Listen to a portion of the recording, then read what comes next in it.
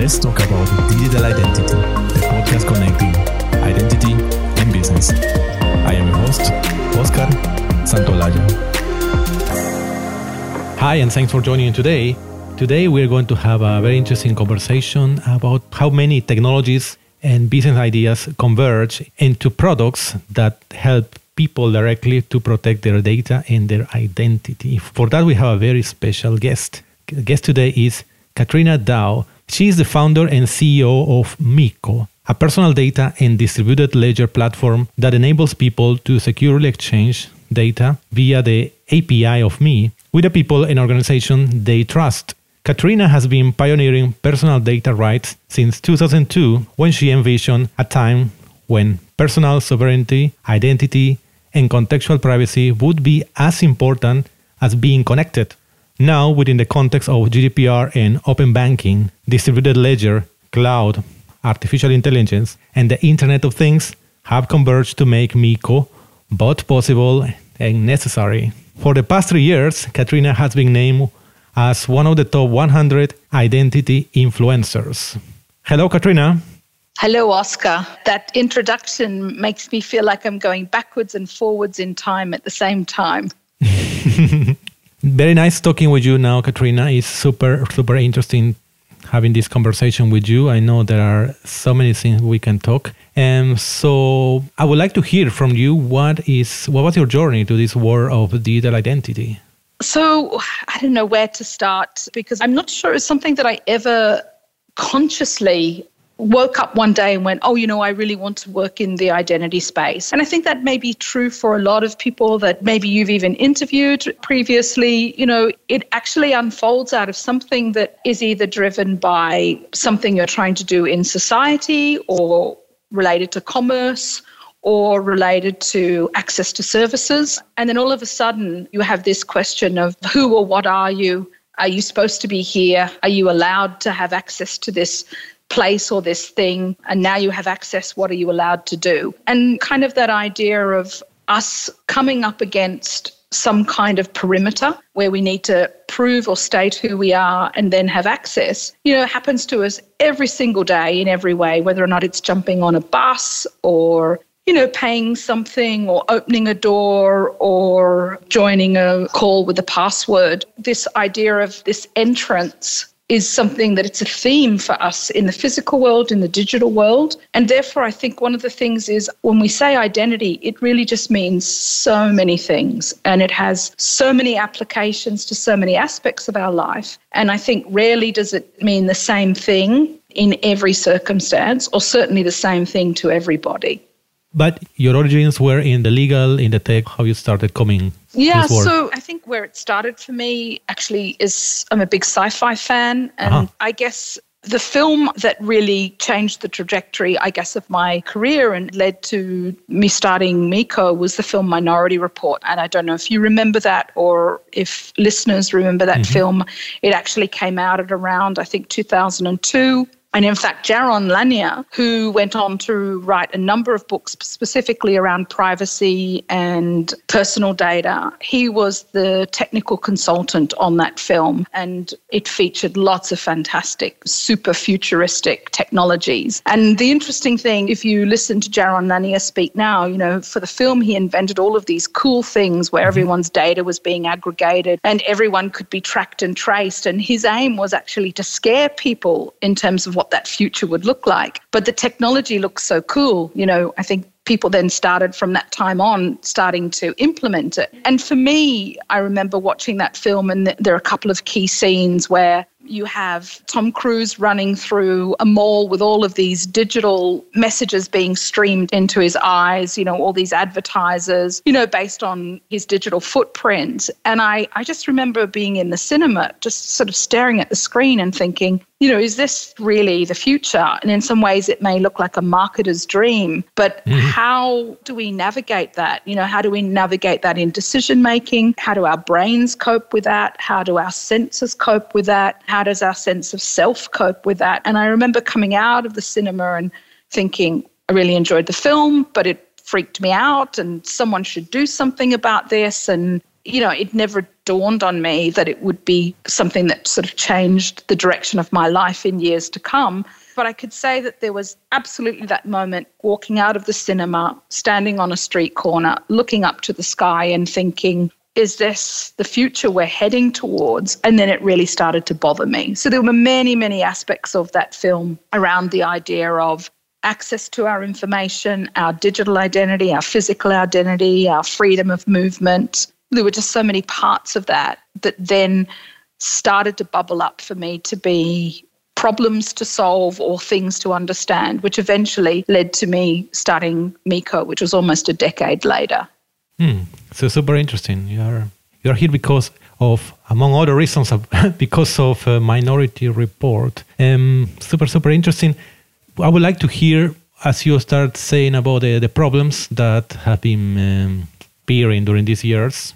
And now you have some solutions for that, and they are behind your company, Meeco. So I would like to jump into that. So tell us about Meeco, and tell us about Meeco. What you're doing? What are use cases that you are working with? Yeah, so one of the things that we say that Meeco is simply the API of me. And the reason we say that is pretty much everything that we do today, even the fact that you and I are having this phone call, this digital phone call, you're recording it, we're co-creating data and information. So everything we do creates data. And so we're creating this digital twin or this digital replica of ourselves, every minute of the day. And I guess the idea first came from the perspective that my background at the time that I started the company, I was working in financial services, I was working in strategy. I was noticing that a lot of the products and services that we were creating every day were not really helping the people that we were trying to help. They weren't helping customers. And a big part of that was because we were building things that we thought people wanted or needed without necessarily understanding what was happening in people's lives. And it seemed to me that data or understanding what was going on for somebody was a really important part of it. So that was one aspect. The other aspect was obviously this thing with Minority Report that had been driving me crazy. Another component of it was the idea that we'd already seen significant business value in organizations being able to integrate digitally, So the idea that you could have a financial institution talking to an insurance company or talking to a government department through a technical integration obviously led to really great outcomes. And so for me, I was thinking, okay, well, if we're becoming more and more digital ourselves, wouldn't it make sense that we could integrate directly, and hence the idea of the API of me. If we could bring our digital identity or the relevant parts of our digital identity and our data together into an API and then exchange that directly, plug that into an organization and exchange that directly with people or organizations we trust. And why? Because that would give us a greater chance of having some context and control over the kind of information we share. But it would also mean that we could start to connect into more meaningful relationships where by using that information, hopefully we could make better decisions and have better outcomes. So the idea initially was around this idea of if you have access to data and information, and early 2013 I wrote a manifesto which is around the idea that up until now governments, organizations, social networks have had the ability to bring data together. What if you and I had that same power? So that was kind of the early concept. And at the time, to sort of validate whether or not the world was going that way, Facebook was about to do its IPO. So I think their IPO was around May 2012. And of course, there was massive growth in the organization. And so it was one of the things that I wanted to look at in terms of validating this hypothesis. So if we were able to have access to our data, if we had secure tools and a method of exchanging or sharing that, if we wanted to use data to make better personal decisions, better family decisions, better society decisions, what was happening in the data space. And the first thing I did was look at Facebook's IPO documents, and I jumped straight to the risk area to look at the risks that they were signaling to the market that may impact either the reputation of the company or their share price in the future. And there were 4 things that really jumped out at me as worthy problems to solve. And the first one was privacy. This idea that individual users of the platform at some point might be concerned about their privacy. Mm-hmm. The second thing was that people may actually come to understand the value of their data And there was a risk that maybe the business model that Facebook was recommending, maybe something that individuals may see was not in their best interest, which led to another risk around the possibility of regulation.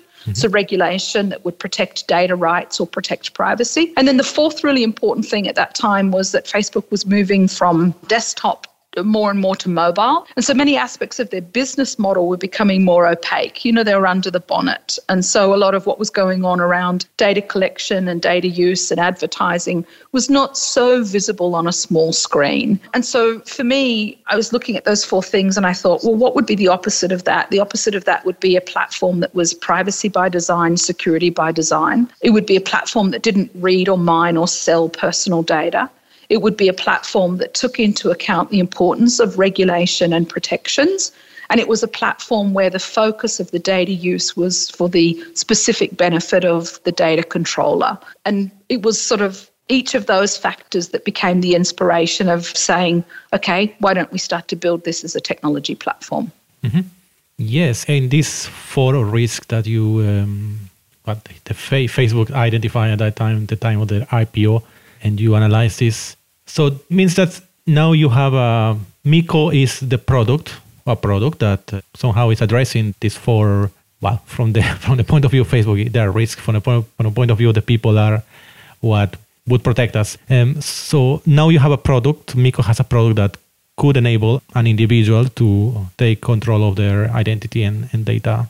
So we started with that, Oscar. We started with the idea, well, in fact, if I go back to 2012, 2013, I think like any startup story or the idea of you get one thing right, you get five things wrong. So the early days was really, it was absolutely pioneering. You know, we were trying to understand how we could realize the vision of those four things. And we certainly developed a product. In fact, early 2014, we developed a platform that could do all of those things that I just described.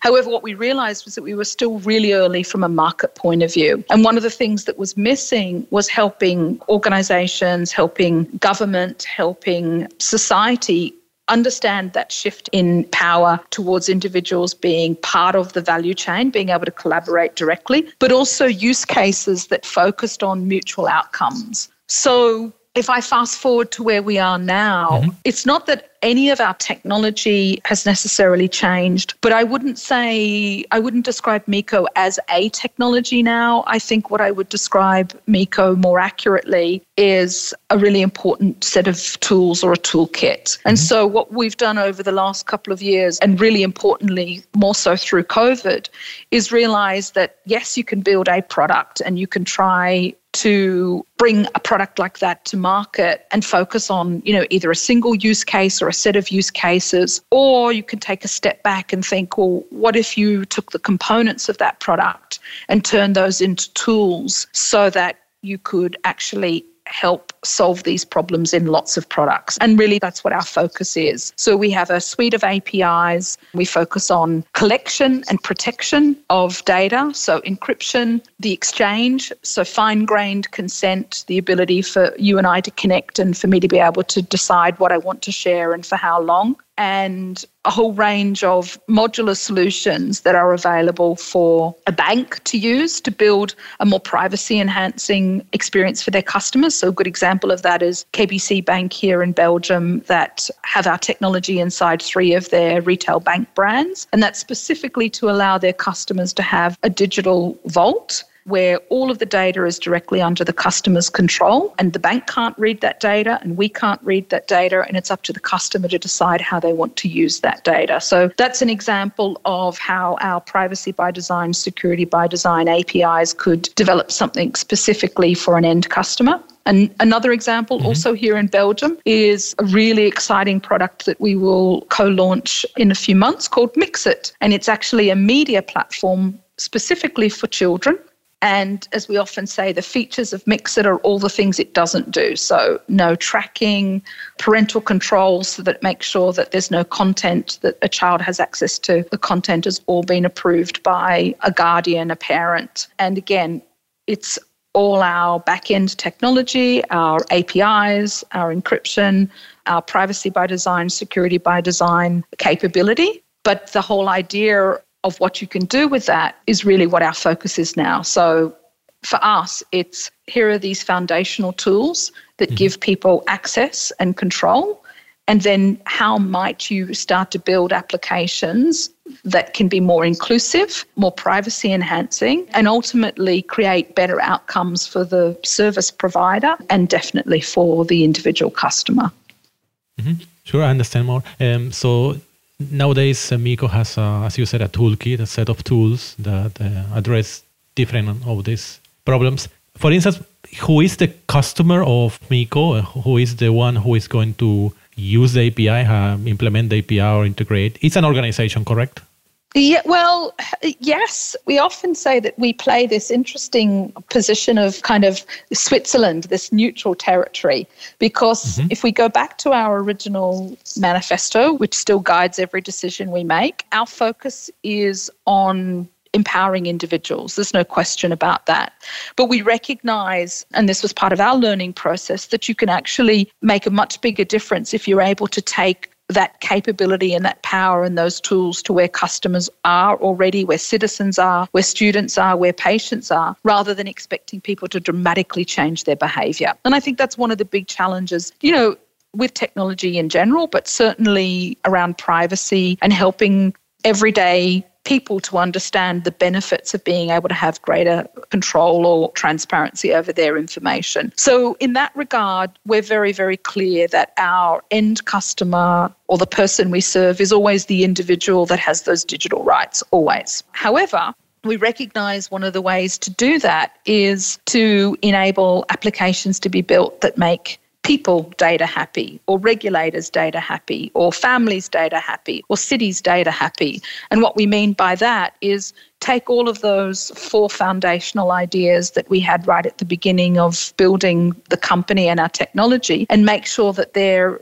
available to be embedded in existing applications, but to give very different outcomes. So those different outcomes are greater transparency. Those outcomes are around privacy, security. Those outcomes are around ensuring that individuals recognize before they say yes to something, whether or not that is going to result in a better outcome, or whether or not it enables them to do something with information in terms of decision-making or access that they haven't been able to do previously. So our focus is always on how do we serve the customer, the patient, the student, the citizen, and therefore, how do we make these tools available into the various technologies that people are using every single day by adding some additional choices for them around that control and transparency.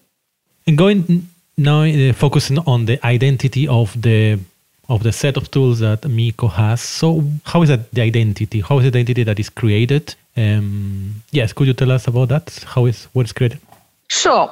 So there are a number of things that we do from an identity point of view. So the most independent set of capabilities support self-sovereign identity. So we follow the W3C standards with regards to verifiable credentials and SSID. So the ability for us to generate a wallet for verified credentials to be able to use to prove your identity. We also assist with a key store to help people bootstrap and get themselves out of trouble if they're to lose that identity in some way by being able to regenerate keys and take some of the complexity out of SSID. And then the other thing that we do is we can marry that together also with a secure data storage, a secure enclave, where data can be saved and controlled, and then it can also be integrated into other solutions. So in terms of identity, that's one aspect. The other part of identity is to be able to embed our applications and tools inside existing infrastructure. So for instance, into your mobile banking application so that you would log on to the bank exactly as you do now. You would rely on all the bank's security architecture,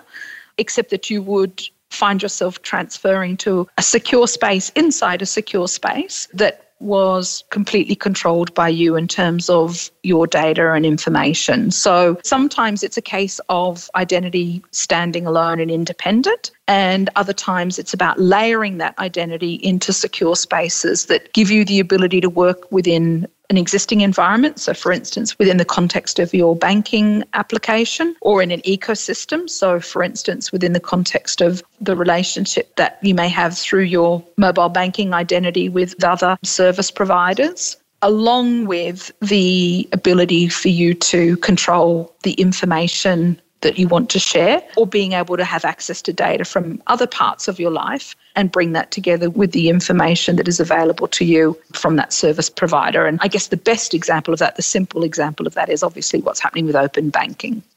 Okay, interesting. So you said the way you are addressing is think of the individual, but you are operating with the organization mostly. And what about this balance between the privacy needs that the people has and the privacy needs of the data needs of the organization? It's an excellent question, because one of the things that we know is that organizations are always looking for more data as a means of being able to personalize outcomes. And so there's often a strong argument to say why they would like more data. But we also recognize, and I was actually reading a report just this week, it was published by the Australian government, and it's a post-COVID study. And by post-COVID, I mean it's very recent. It's not something that was done before March. It's been done within the last month or so, looking at trust, specifically trust and privacy. And one of the really interesting statistics that jumped out at me, and this is in the Australian context, is that up to 81% of Australians in the research felt that when organisations ask for data that's not directly related to the service that they are involved in, that they consider it misuse. So I think this is this paradox that we have, So we have organizations that want access to more data in order to understand the customer better, or the patient better, or the student better, or a city better to plan, mobility or access to services or public transport.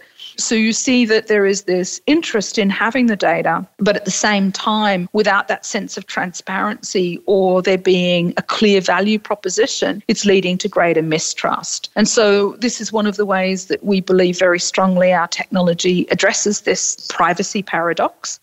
By bringing the individual directly into that value chain and making it clear what information you want and why, and how that is going to create some beneficial outcome. And the beneficial outcome doesn't always have to be for the individual. A perfect example is how you may want to share data for city planning so that public transport runs more effectively, or how you may want to participate in a clinical trial to make sure that something like a vaccine is more effective, or how you may want to take intergenerational information that's been important for you because you have small children and you may have had an illness with one of your parents, and you recognise that there is a great benefit in actually understanding the health and well-being of the family from an intergenerational point of view. So one of the things we always talk about is equity and value, and we're not talking about money. We're not talking about grabbing your data and selling it, because in some ways that's a bit of a race to the bottom, because the ability to help people make better decisions or contribute to decisions in their family or their society are actually just some of the ways that people can collaborate and use their data. So the important thing is that transparency. And if we go back to that statistic of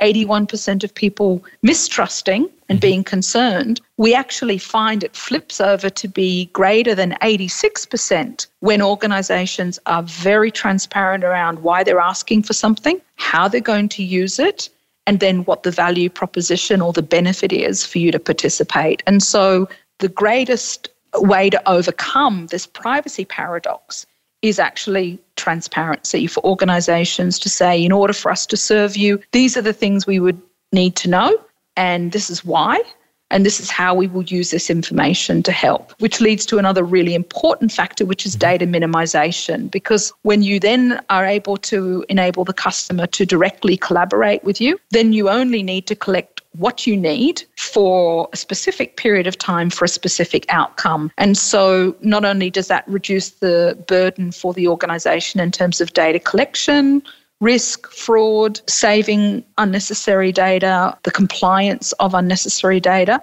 but it also reinforces the trust, because now what you're asking for is what you need, and then you're fulfilling an outcome, which, if that is satisfactory, leads to the opportunity to build on that. And so by taking this perspective and allowing the individual to be actually part of that collaboration, it actually does lead to better outcomes for both parties. And it also starts to manage for organisation their compliance responsibilities and also the risks associated with over-collecting data. Yes, as you said, transparency is very important. So people feel that, well, they are revealing some of their data, but for a good purpose.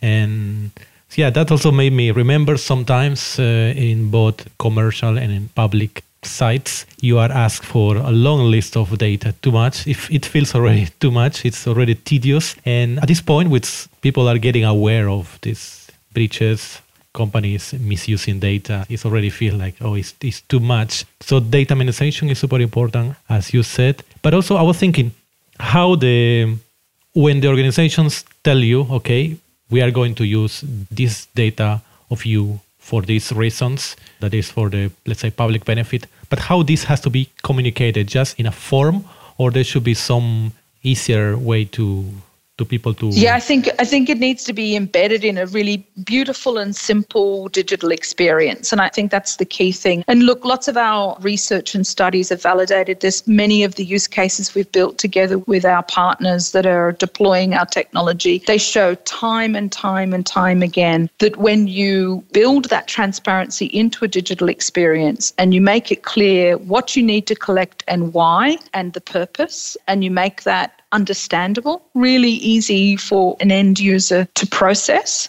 that again, that makes it much more likely that the individual will be able to make an informed decision and engage. So part of the idea of making that simple and clear is that leads to people being able to make good decisions and timely decisions. The more complexity there is, the more likely, what it feels like if you don't understand something or something seems like it's just a wall of terms and conditions or makes you feel uncomfortable or afraid, the easiest thing to do is to say no. And so the focus is always on that simplicity and making it really clear what that decision is about.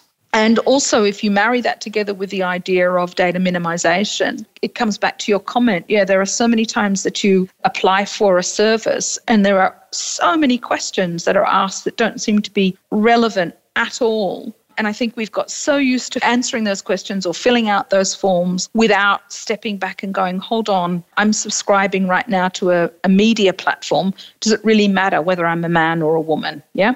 Does it really matter what decade I was born or what date I was born? And you understand that some of those things may be really important if you're focusing on KYC, where you have to know the customer, you're providing a regulated service and you need to be sure that it's really you. But there are many, many services where we've got used to giving away really intimate, important information about ourselves that doesn't really make too much of a difference with the service that what we're trying to achieve. And I think that's a big part of helping organizations to recognize that if you then focus on the things you really need for personalizing the service in a way that has a good outcome, then you're much more likely to have people participate in sharing that information in that context.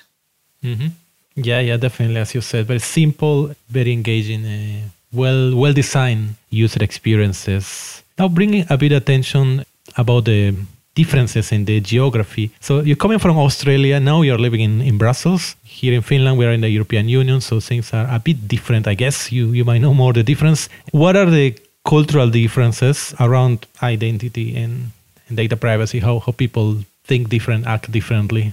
Look, I think one of the things that's very different, like a big difference between Australia and Belgium or Australia and the EU is we don't have the idea of a sort of national identity card. So I've been going through the process for the last year and only about a week ago received the final part of my visa, which resulted in an identity card. So I think that's one of the biggest differences. And, that's seen to be just normal in a European context, yeah? You have an identity card, you can use it at a border, you can use it to access a government service. There's information coded on that card, which is completely personally identifiable. Your name, your date of birth, the rights that you have within the context of the country in terms of living and working. So I think one of the big differences is this idea of national identity. And of course, we have that in Australia because we have a passport, of course, or a driver's license, which is issued state by state, or we have what we call a Medicare card, which is the access to a medical system. So we have those identifiers, and of course those can be federated that make it very easy from a government perspective to know who you are in that context. But I think that's one of the biggest differences. I think the other difference is that there is more bureaucracy and process that I notice in comparison to maybe how things are done in Australia. But in some ways, the integration of that bureaucracy and process also enables you to do more. So on the one hand, again, if I come back to the idea of the identity card, it then connects you with a lot of services where you're able to be recognised immediately, and that eligibility is recognised immediately. Whereas in the context of where I come from in Australia, some of those things are more siloed. And so you have a specific identity that works for one part of an essential service but doesn't work in another. So, and for me, I'm not sure, Oscar. I'm not sure whether I think one is better than the other. I think I can see positives and negatives for both systems. And I think for me, it also comes back to this idea of maybe governance, separation of concerns, and the data minimization. You know, you can have a great federated system if you manage the governance of that well and the access management, or you can have a highly siloed system but is not very well managed, and despite it not being connected to other things, you have somebody's identity very much at risk, even though it's only in one silo database or something. So I think for me, that's more around the security architecture than necessarily the way the system works. Okay, well, interesting. And going now into thinking of business opportunities of people who are listening to this work in, let's say, organizations, and they want to follow this principle that you have been talking about now, keeping privacy first, focusing on the individual. What will be opportunities that organizations have today to? I think the interesting thing is, and there are always three categories when it comes to thinking of any emerging technology. You know, so there is the group of people that are interested in things because of the innovation, right? So, you know, what's happening, what's available, what's possible, how do we keep our organization or our cohort at the edge of what's happening from an innovation point of view. Then you have the middle, where things may become mainstream. And one of the things that creates that mainstream adoption often is regulation or the way things are done. Meaning you may have, so a really good example, for instance, is Estonia and their digital identity scheme and the way that many of the services that you want, including your tax return or doing anything with the government, is through that integrated system.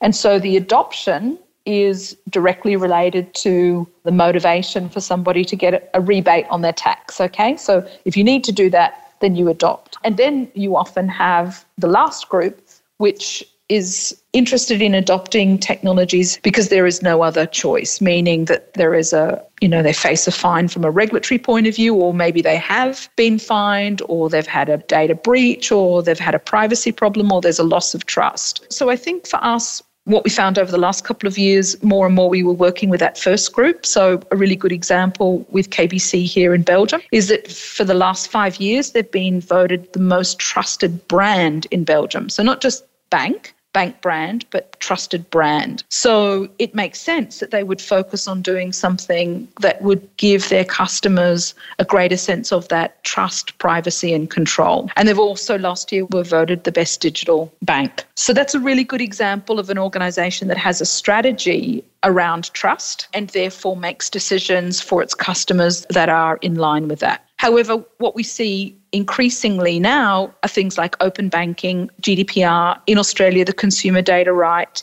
in California, the CCPA. So what we're starting to see is where regulators have moved to increase the data transparency and the data rights of individuals, that these need to actually be part of the solution architecture. And that's really where Meeco comes in, is finding this lovely balance between innovating for the customer and providing better outcomes, but also recognizing the obligations that you have from a compliance point of view, not only to your customers to protect them, not only to your organization to do the right thing, but also because you're working within a regulated market where it's critical that you are operating within whatever those guidelines are, data guidelines, financial guidelines. So what we find increasingly is the case now is that organizations are looking for these kinds of tools, and they're looking for how they can be embedded in existing applications to give greater transparency to customers, but also to create better outcomes for customers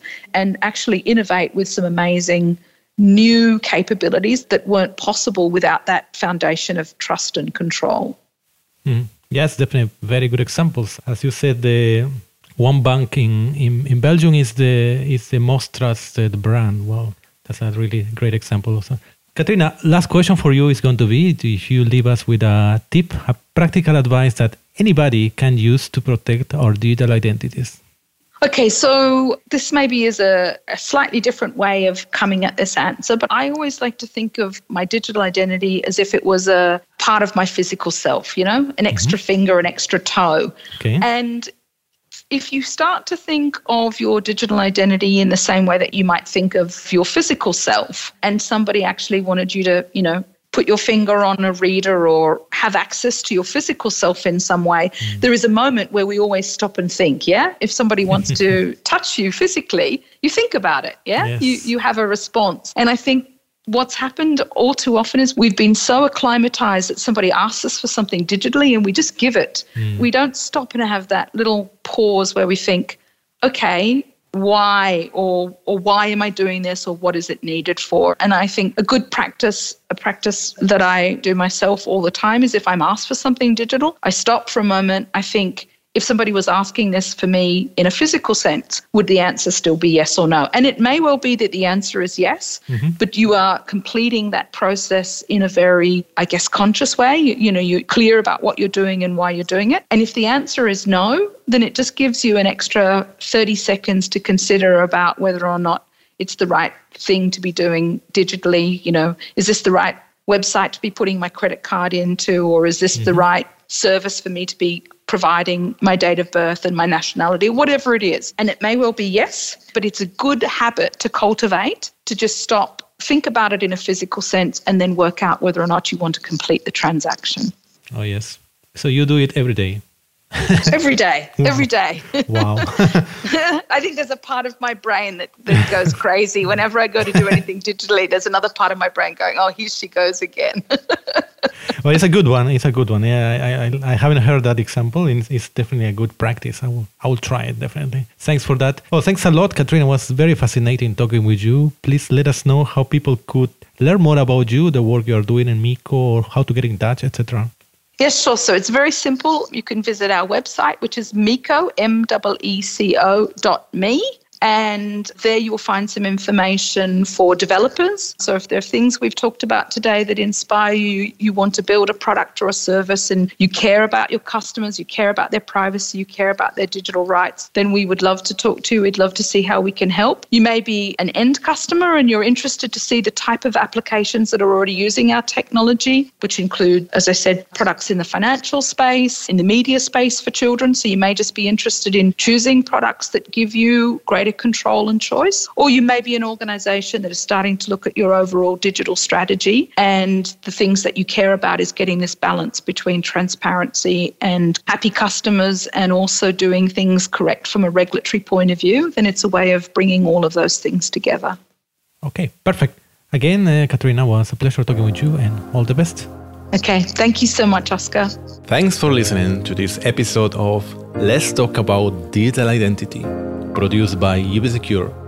Stay up to date with episodes at ubisecure.com/podcast or join us on Twitter at UbiSecure and use the hashtag LTADI. Until next time,